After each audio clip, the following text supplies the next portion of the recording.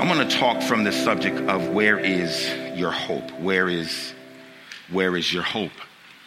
When I first started doing international flights, I used to get real excited about when I would see how long the flights are, with the idea of if a flight is 15 hours, 13 hours, 15 hours, 16 hours. I would load up my carry-on with all of the stuff that I was thinking, man, in 16 hours of no interruptions, how much stuff can I get done? So I would take books I hadn't finished, books I wanted to start, reports that I needed to read and send out to the teams. I would set a schedule of the sermons I was going to do, because I'm hitting this both ways, going in and coming out, and the flights to India are actually 22 hours. And so I'm figuring this out going in and out. That's basically being on the plane. If it's India, 44 hours. That's like a work week with no one to bother me, just to work. And it wasn't long when I found out that doesn't work that way. It doesn't work that way. This particular time was rather even more challenging, because even up until the last minute, and I will say this first. Every time you go through TSA in the U.S., you ought to kiss them, because what we complain about as an inconvenience and as a problem, I'm telling you, in other countries, this is nothing. Other countries, you go through 6 and 7 checks before you get to your plane. Here, you just go through the one, and you get a great appreciation. This particular trip, because of all our meetings and stuff, V and I was actually on 9 planes, which was tough. Right up until the very end, even on Sunday morning. I wanted to be here the Sunday morning before we left to meet with the team. It was on the edge of outpour. Even up to the Sunday morning, plans was changing, locations was changing. I was going back and forth with Candy even on Sunday morning, trying to get all this worked out. Things weren't lined out. Norman was sending messages of this changing, this changing. And every 2 minutes or so, V hears me in my office just making a noise and grunting and we got to get on the plane in a few hours, and none of this is working out. And she came in there, just a little funny moment. She came in there and she said, "You need to calm down." And I looked at her and said, "Calm down? Woman, do you know we going to a country where you got to walk behind me, and you telling me to calm down?" And then we looked at each other and just busted up laughing and knew that all was going to be well. But you get on these flights, and there's smells. There's people's habits that you don't anticipate. There's cultural expressions, some things that we would consider rude. It's the manner in which people sleep that are right next to you, or sometimes on you. And we're on one time frame because we're coming from U.S. Other folks try to adapt themselves to their time frame of where they're going. So when we may be up, they're sleeping. When we may be sleeping, they're up. And so when somebody wants to go to the bathroom, the inconvenience of getting people out, you got to get up. You got to wake them up. If they're asleep, step over them, move their stuff. I mean, it just, it doesn't work out too well. 16 hours of thinking you're going to get work done may turn into 60 minutes of peace. But there's one thing that always stays with me through this, and that's hope. That's hope that I'm going to get to the destination. I may have 15 more hours of stuff I got to deal with on this plane, but my hope is I'm going to get to where I'm going. And what's even more interesting about that, it's a hope that I have no way of controlling. I'm not flying that plane. I can't fly that plane. I might be able to. I mean, I can do a lot of things. I might be able to, but I'm not flying that plane. I have to have hope in this train piloted by Emirates is going where we're going. Some of y'all might have saw the report where one plane completely went to the wrong direction. They were supposed to be going to Germany, ended up in Scotland. Nobody knows how that happened. But my hope is I'm getting to where I'm going. And my confidence, my hope is in that pilot. It's a trivial matter. But for some folks, it might be some of the same issues. Maybe it's you're at a job and you've been promised a promotion, and there may be some challenges between now and then. A tough employee or a tough boss, a tough manager and overseer, and your hope is that you're going to get what they promised. Or you're saving and saving and saving with the hope of getting this car that you want. Or you're enduring the process of going through schooling with the hope and taking tests and going through struggles with the hope that you're going to be able to be that nurse or whatever that you intend to be. Or maybe it's getting married. You're working through the anxiety and the stress that oftentimes weddings can bring. But you're hoping that you get to that day where you get to say, I do. It's a hope. And this is what I've learned about hope. Oftentimes we put a lot of emphasis on faith, and it's absolutely right and correct to do and biblical to do. But hope is actually the workhorse of faith. Hope is the workhorse. You know, there's a difference between hope and optimism. There's worldly optimism means, you know, you look at the bright side, you look at the best side, you want to think that it's going to come out good. That's optimism. Sometimes that can lead into fantasy. That can lead into things that may not absolutely end the way that you want it to. But hope is different. Hope is based on truth. It's based on biblical assurance. As a matter of fact, the writer of Hebrews says it like this: faith is the assurance of what is hoped for. Listen to that. Faith is the assurance of what is hoped for. Hope is the workhorse. Hope is what you have to have if you're going to have an objective that faith is leading to.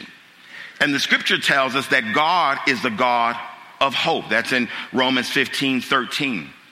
And for us as a people of God, we're not just mere optimists.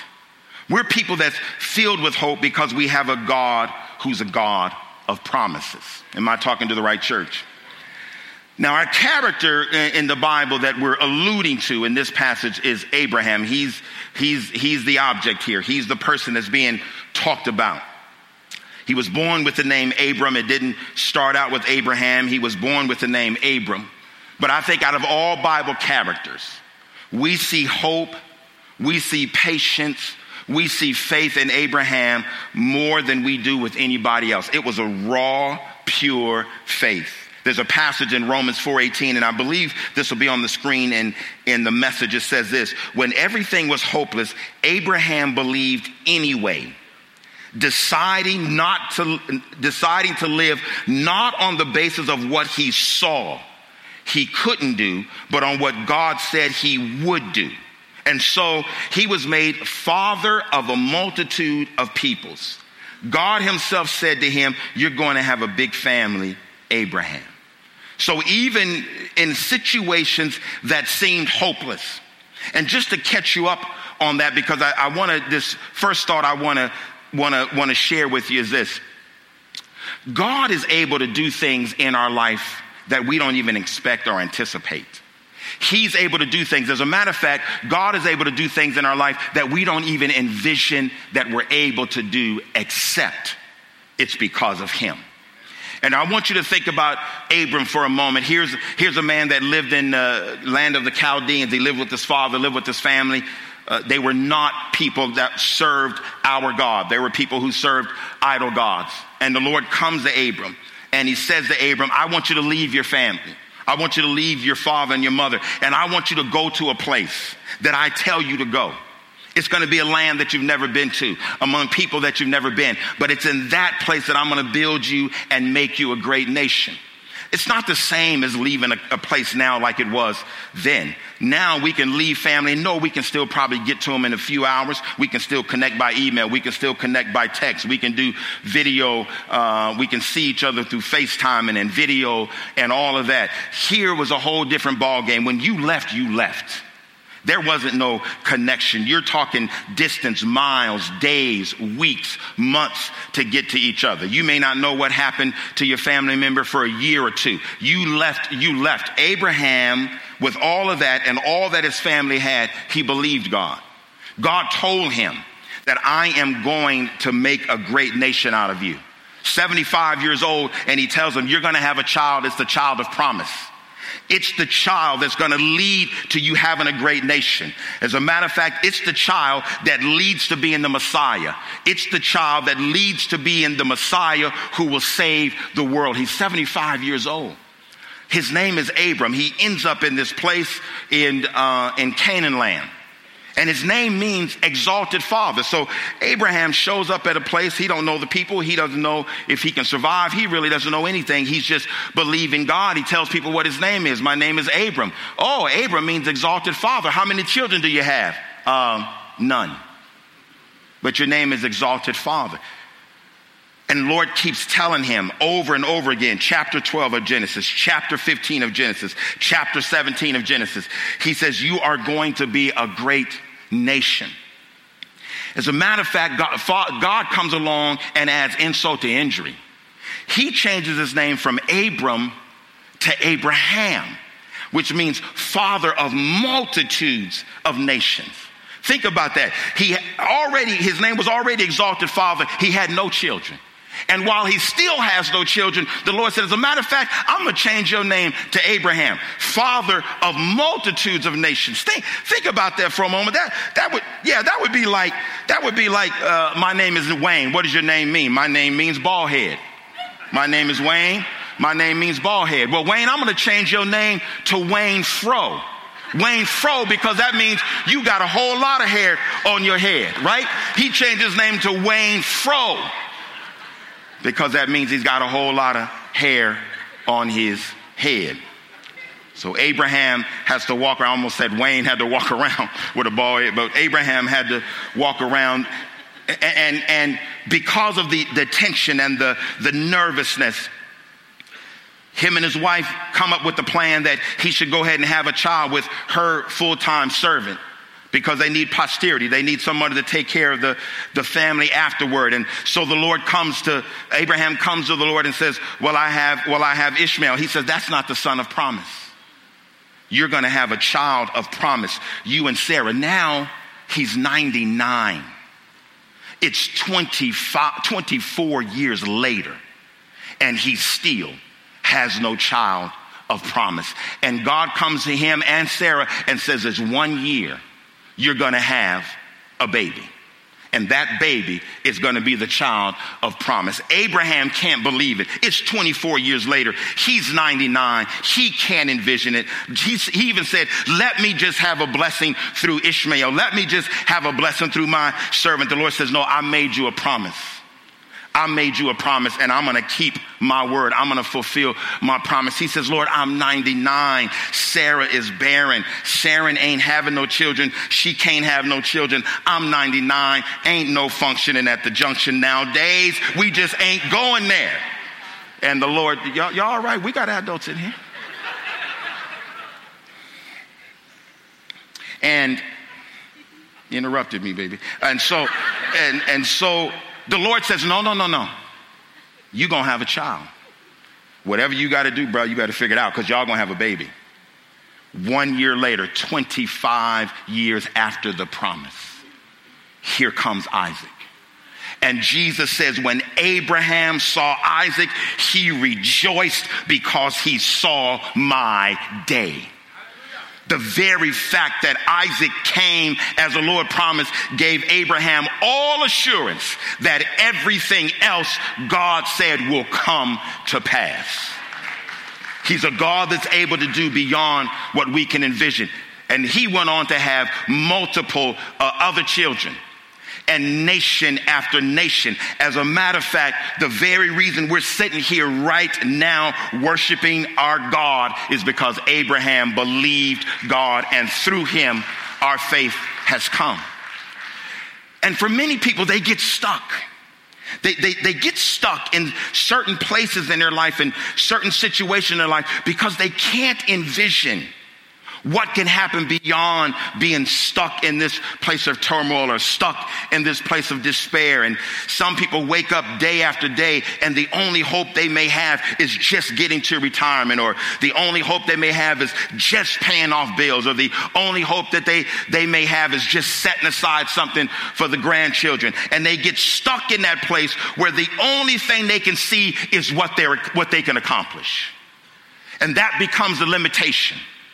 But we serve a God that's able who actually is awakening us that he's able to do more than we envision.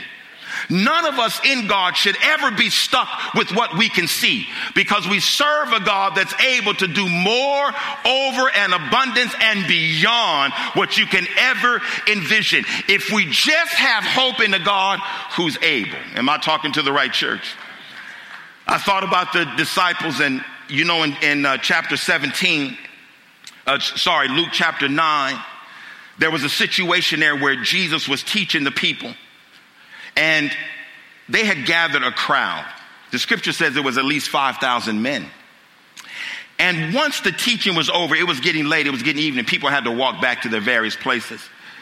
The disciples went up to Jesus and says, we just send the folks away. It's been long, they're tired. The day is done, and they need to go eat, and we don't have anything to feed them. And Jesus says, you feed them. He says, but it's 5,000 men. All we got is 2 fish and 5 loaves of bread. Jesus says, you feed them. Sit everybody down in companies. I believe it was 50s. Sit everybody down in companies. And he says, you bring me the fish and you bring me the bread. And sure enough, they brought Jesus the fish. They brought Jesus the bread. The scripture says Jesus took the fish and he took the bread and he lifted it up before our God, who's able to do beyond what you can ask or think. And he blessed it. And he gave it back to the disciples. And he says, now you feed them. And sure enough, the scripture says 5,000 men plus women and children was fed on 12 baskets of food, and there was food left over. Why? Because they saw something. This God is able to help us do something beyond what we can envision. Let me tell you something. We as Christians, we gotta live like that. If we don't live believing God is able to do more in us because of who he is, then we'll live no different than the world.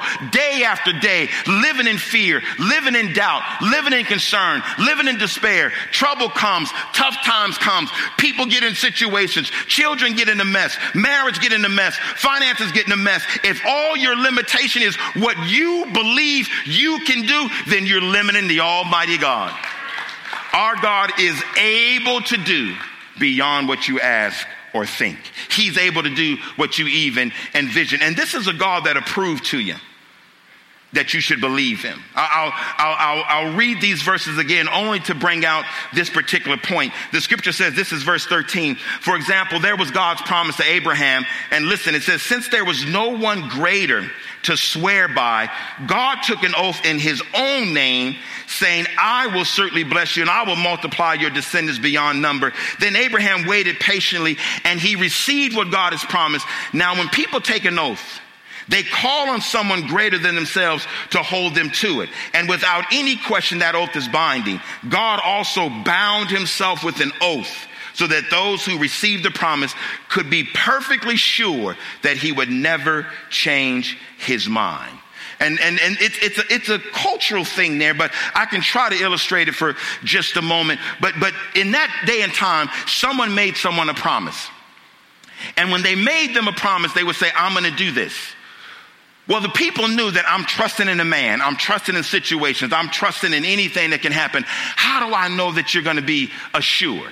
And they would do something that would seal the oath. It may be give them their staff, or it may be give them a signet ring, or it may be here, take these amount of animals. That way assure you that I'm coming back. Or in some cases, take these servants and you'll know I'll come back to give it to them. It's, when I was a child, we used to do silly stuff. Like when I tell somebody, man, we're going to go to Ponce's, I'm going to go down there and I'm going to buy some bologna, and we're going to go to the house and I'm going to fry you up some bologna sandwiches, man. I'm going to fry you up some bologna sandwiches. Oh, Tyrone, you ain't going to do that. No, man, I promise. Come on, I got a little money. Let's go. How do I know you're going to do that? Man, I promise.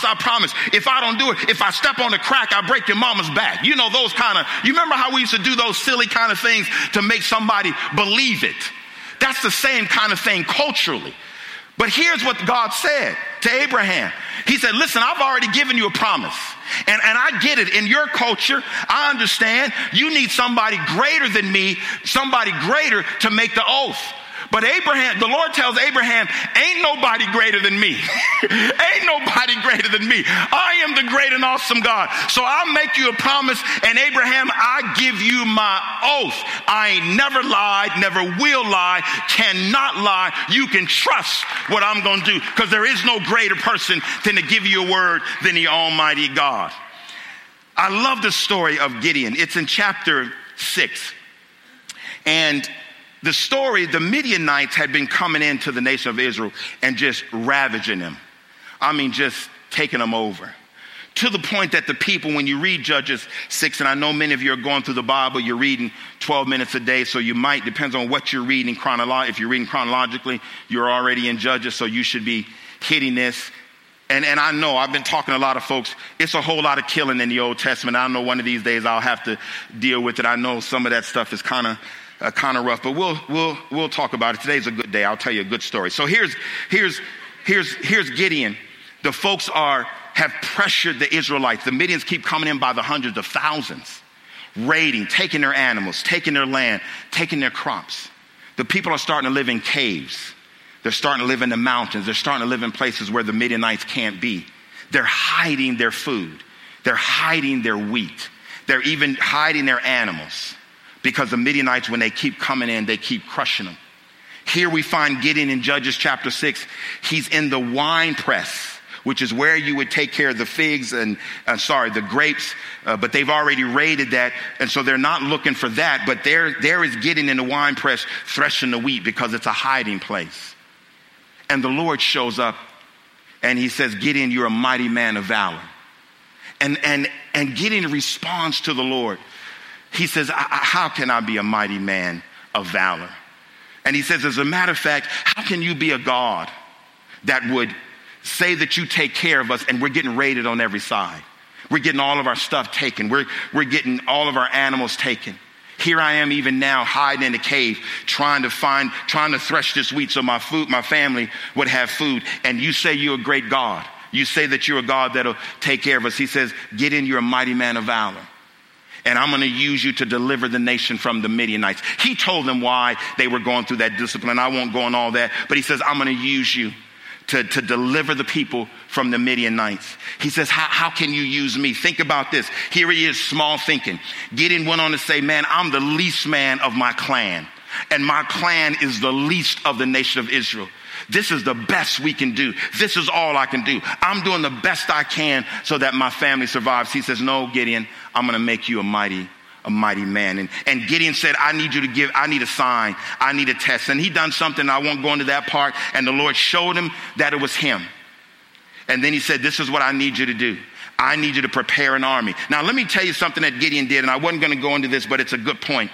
As soon as Gideon realized it really was the Lord, the first thing Gideon did was went to all the false god places that they had in the city. Even his dad had set something up, and he tore all of those down. Immediately he realized, if I'm really going to trust in the Almighty God, and catch this, I need to get rid of anything else that allows me to trust in anything else. When you know you can trust the Almighty God, you need to get rid of everything else that may be distracting you from trusting in him and him alone. Am I talking to the right church? And so Gideon goes out and he gets an army together. And before he goes out to battle, he says, Lord, I just need to know one more time. You said that they're going to be delivered in my hands. I just need to know one more time. He says, I'm going to put out a fleece of wool. And he said, Lord, if this is you, when I wake up in the morning, I want the fleece of wool to be wet and the land dry, because only God can do that. Sure enough, he wakes up the next morning and he goes and he grabs the fleece of wool and he wrings it out, and water comes out of the fleece of wool and all the land around it is dry. He said, Lord, don't be angry with me, but can we do this one more time? Can we do this one more time? He says, Lord, in the morning, if I wake up and the ground is wet and the wool is dry, because only you can do that, then I know it's you. Sure enough, he wakes up the next morning and he goes out there and he grabs a fleece of wool and it's completely dry. But all the ground is wet. And the Lord is letting him know, I'm going to prove to you that you can believe me. But he says, I got to put you to the test. So here is the Midianites, hundreds of thousands of them. The most that the nation of Israel could muster up was 32,000 men. And he starts out the battle with 32,000. And listen, it's really not a big deal for the nation of Israel to go out with less people. This is a side note, maybe a little bit political, but Iran and everybody else better take notice. Israel don't lose battles, just so you know. Just so you know. So he goes out with the 32,000, not concerned that this may not be enough to go up against 100,000. But he starts out with the 32,000. The Lord says, you know what? Get in. You got too many. What do you mean I got too many? It's hundreds of thousands of those. I only got 32,000. He said, no, it's too many.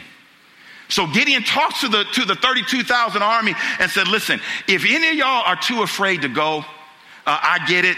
The Lord said, I got too many. He's promising us that we're going to win. If any of y'all want to go back home, if you're afraid, if you ain't man enough, I don't know, he could have said all that, then you can just go ahead back home. 22,000 of them turn and go back home.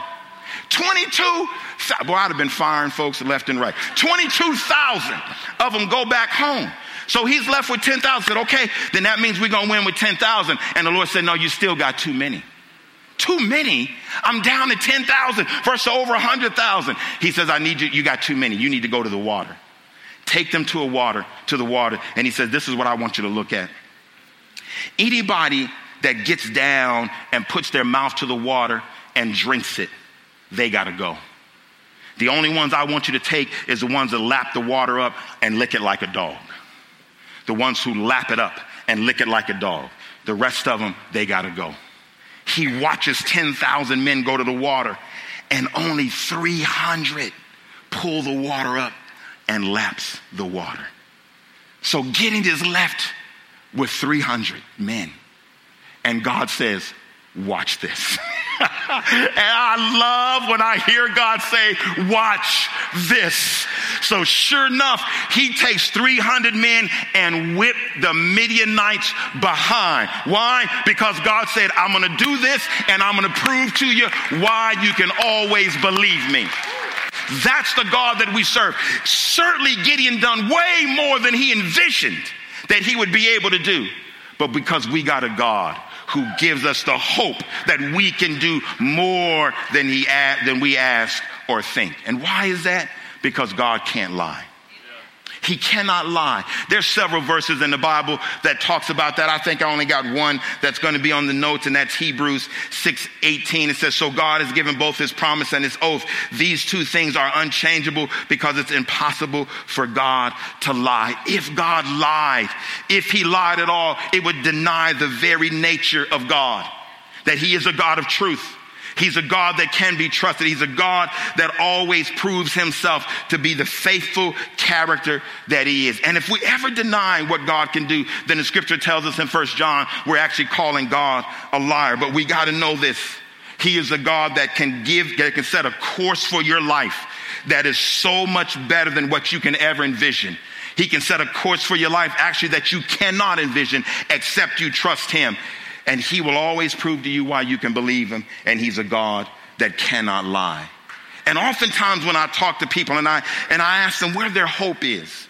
And you know, we could get past the trivial things. I talked about my hope was just, you know, getting from LA to Dubai, just getting to my destination. And there's other things that I talked about that's not as trivial as vacations and cars and homes and weddings and all of that. That means something. But do you know there's people who just want to have a hope just to get past some grief and get past some sorrow, There's some folks who have a hope to get past this day before they take themselves out. There's some people who have a hope that they can get past addictions and anxiety and fear, and hope that they can get their children through a season of life, or even get through their own marriage.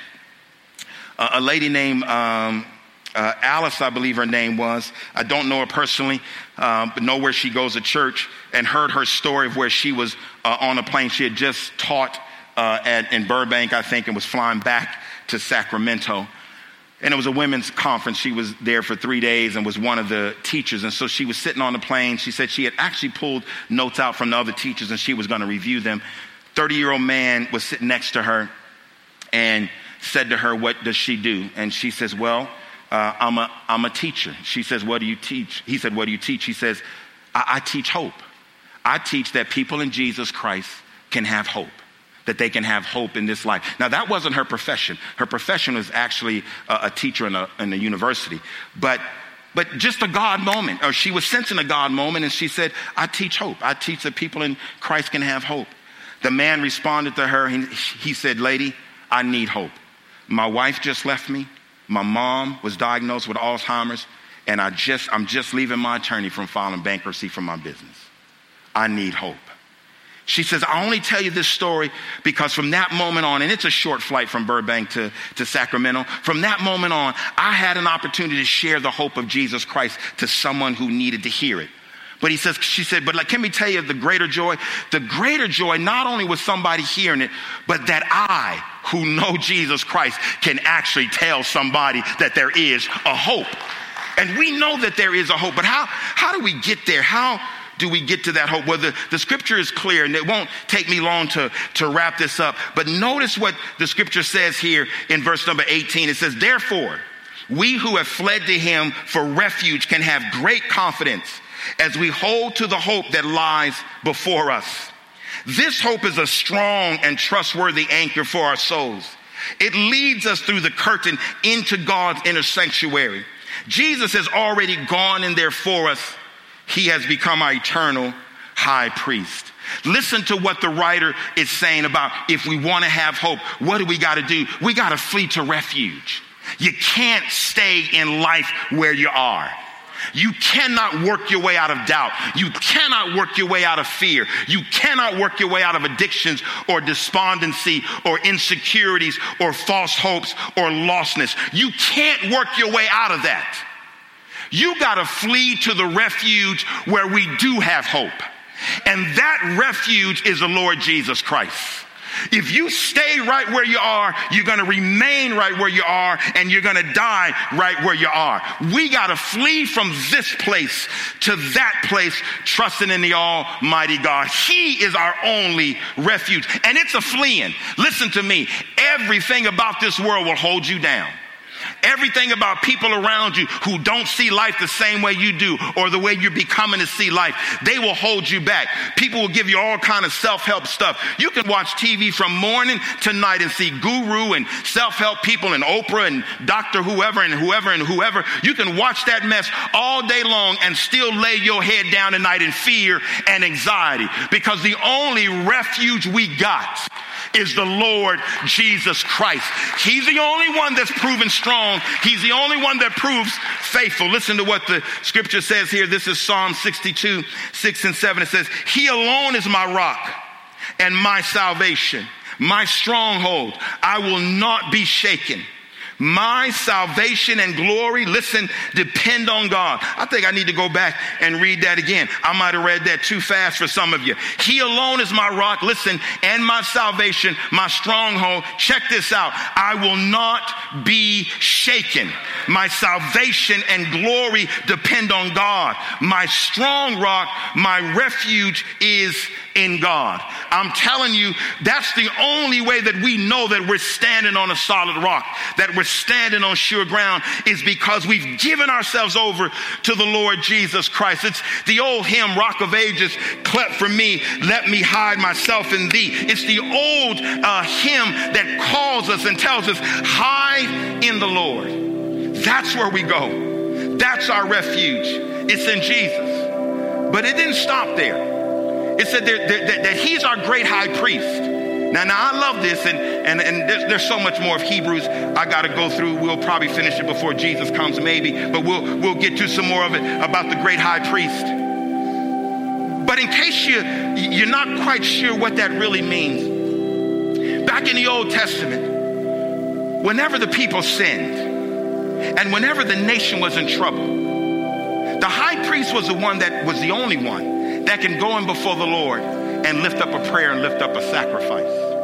Anybody else was considered not holy enough, not righteous enough, hadn't done the things that was necessary, wasn't part of the right family, wasn't part of Aaron's family, wasn't a called family that could be called the high priest.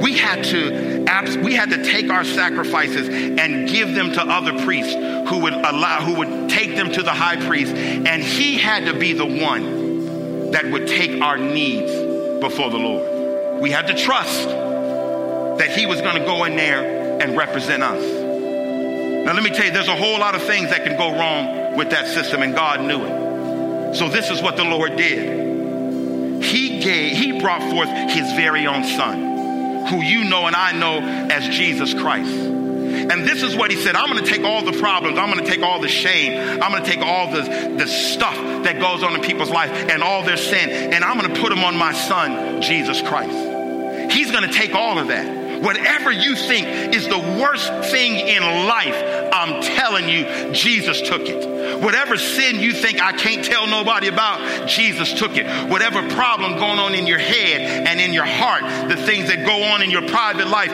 I'm here to tell you, Jesus took it. He took all that. He took it to the cross. He laid there bare in shame, allowing himself to be crucified for my salvation. And I love that. And then you know the rest of the story. Jesus was put in the tomb, and 3 days later he rose from the dead. Now that's a great story, but I'm glad it really doesn't end there. Because even though Jesus went in for my sins, do you know there's still days that I sin? Oh, I'm glad y'all didn't know that I sin. Okay, I don't want to, but it happens. And do you know, even though I have a great life, do you know I still have troubles?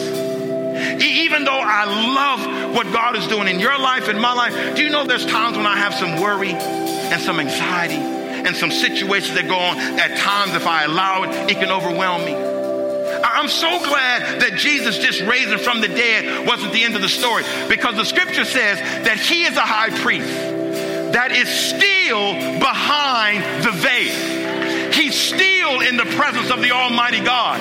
In other words, whatever else is going on now, though he died for it all, he's still there interceding for it. He's making sure that my sins are forgiven. He's making sure that I overcome anxiety. He's making sure that I get past fear. He's making sure that I get past doubt. And I'm here to tell you, he didn't just stop there. As a matter of fact, he opened up the curtain and he said, Dennis, come on in. Doug, come on in. Lauren, come on in. Tisha, come on in. Robert, come on in. He said, come right on in here with me, right in the throne room, right in the presence of the Almighty God, right there where the Spirit of God is working. I got one more thing. You can keep standing. I'm almost done.